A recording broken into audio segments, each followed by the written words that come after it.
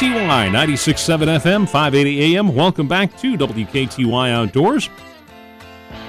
It's coming up on 8:33. Good morning. I'm Kevin Millard. Thank you for joining me on the program this morning. I hope you're enjoying the weekend here and making plans to get out and about, and whether it's maybe a nice hike on one of the trails in the area here.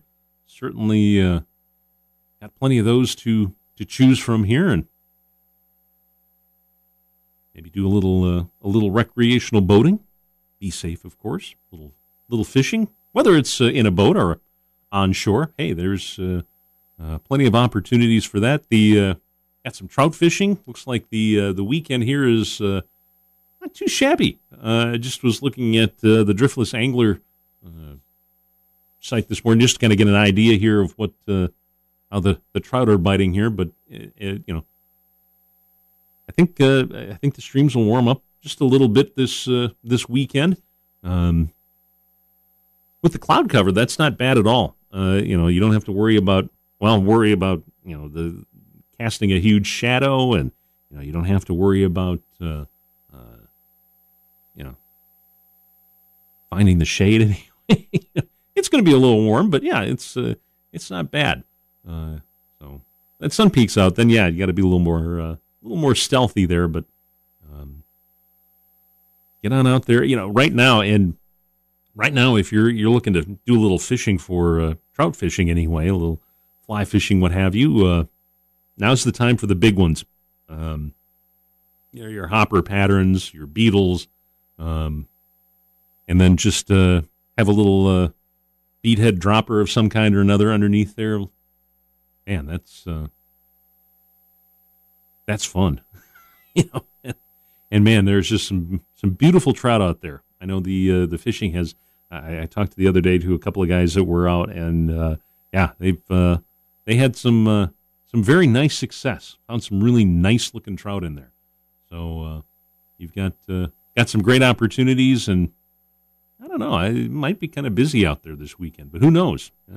There's a ton of streams out there to check out, and it doesn't, whether it's here in Wisconsin or perhaps over in Minnesota here as well. Nothing finer than a nice drive, finding some nice trout streams over in Minnesota, northeast Iowa. Plenty of places to check out as well. So let's kind of hop into the topic of the day here, and I wanted to talk a little bit about this. It's sort of the poor cousin of the walleye, if you will, and that is the sauger.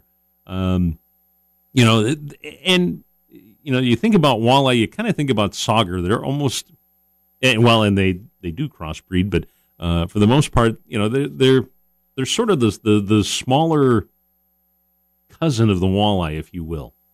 And hey, they're fine eating, nothing wrong with that. But they're not very, they're certainly not the size wise in terms of comparing to the walleye. They're not, but they're usually a bit smaller. Although just kind of putting things together, like the world record is 17 pounds. Can you imagine? That's the world record, and I don't have my notes in front of me where that was, but I'm guessing it wasn't out here in the Mississippi. But yeah, normally the decent sized ones run a couple of pounds, maybe up to 5 pounds, and for the most part, that's a little smaller on the walleye size there. But and the females are actually larger than the males as well. And of course, I mentioned a moment ago, that they're kind of the cousin here. There's actually kind of a cross, or a hybrid, I should say, is probably the best way to put it, called a saugeye. That's and one of the ways, besides weight, to tell them apart is that saugers have a yellow brassy color and has a black or dark splotch at the base of its pectoral fin. They've also got 3 or 4 distinct black markings on their sides. Big difference, and this one does have some implications on where and how saugers are caught, is that saugers have better light gathering capabilities than walleyes. Which is, you always think that walleye is sort of they got the eyeballs for it. But no. The layer in a sauger's eye anyway, well, and other fish too, called the tapetum lucidum, covers a larger part of the eyes of a sauger than a walleye. So what that means is that saugers actually prefer more turbid, darker water, or they can see better, I should say, in that those kinds of conditions anyway. And certainly in a river environment like the Mississippi here, this means that maybe you'll find sauger in a little shallower, in a little heavier current.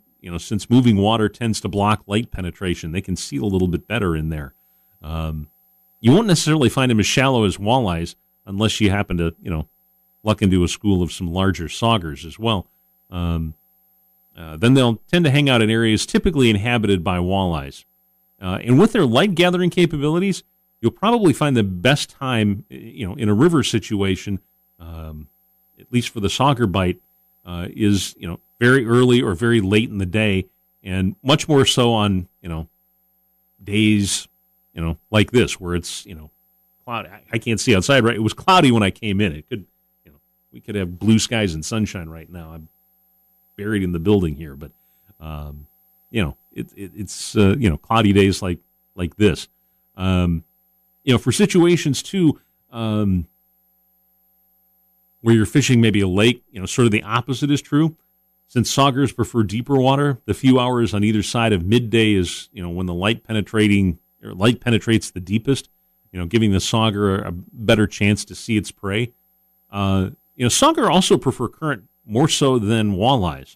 And, you'll find the larger ones tend to hang out in areas, in or adjacent to current, like, wing dams, of course. Look for the smaller ones parked in deep holes right around the same location as well. Same goes for sand and gravel bars. Look on the deeper areas for schools of sauger. It's those deeper locations where saugers prefer to eat, just about on the bottom there. And once you find them, that's kind of where you want to drop that lure. And you can go a number of different ways. They'll tell you what they want. You go with a slower presentation, jigging a minnow, jigging a plastic of some kind or another, or maybe a crankbait, especially for the larger saugers as well.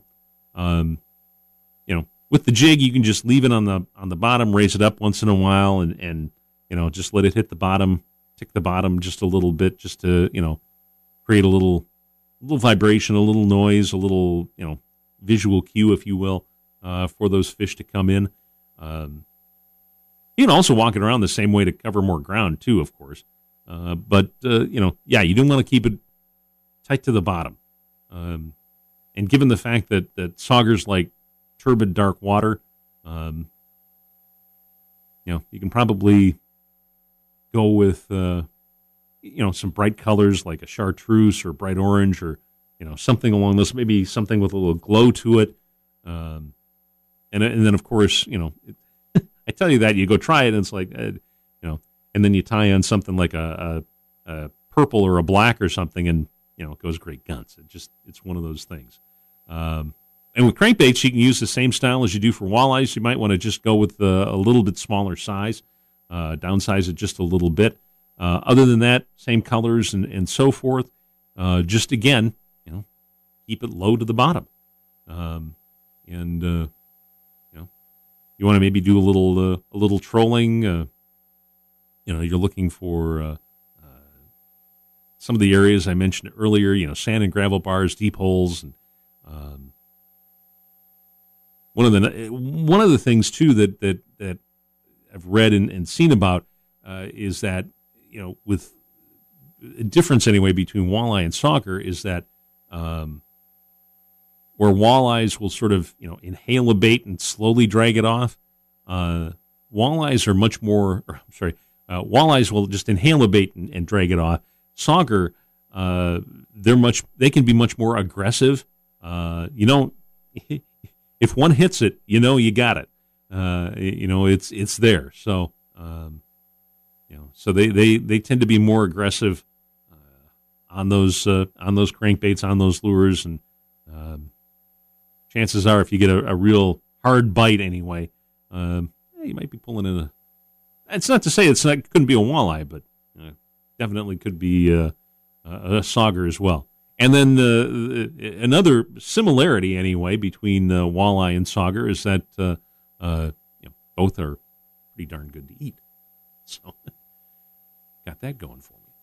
So anyhow, that's a quick look at a little sauger fishing here. Give you a few ideas on what to maybe try if you want to head on out to the water, the main channel here this weekend, and give that a go anyway. Got a few ideas to try.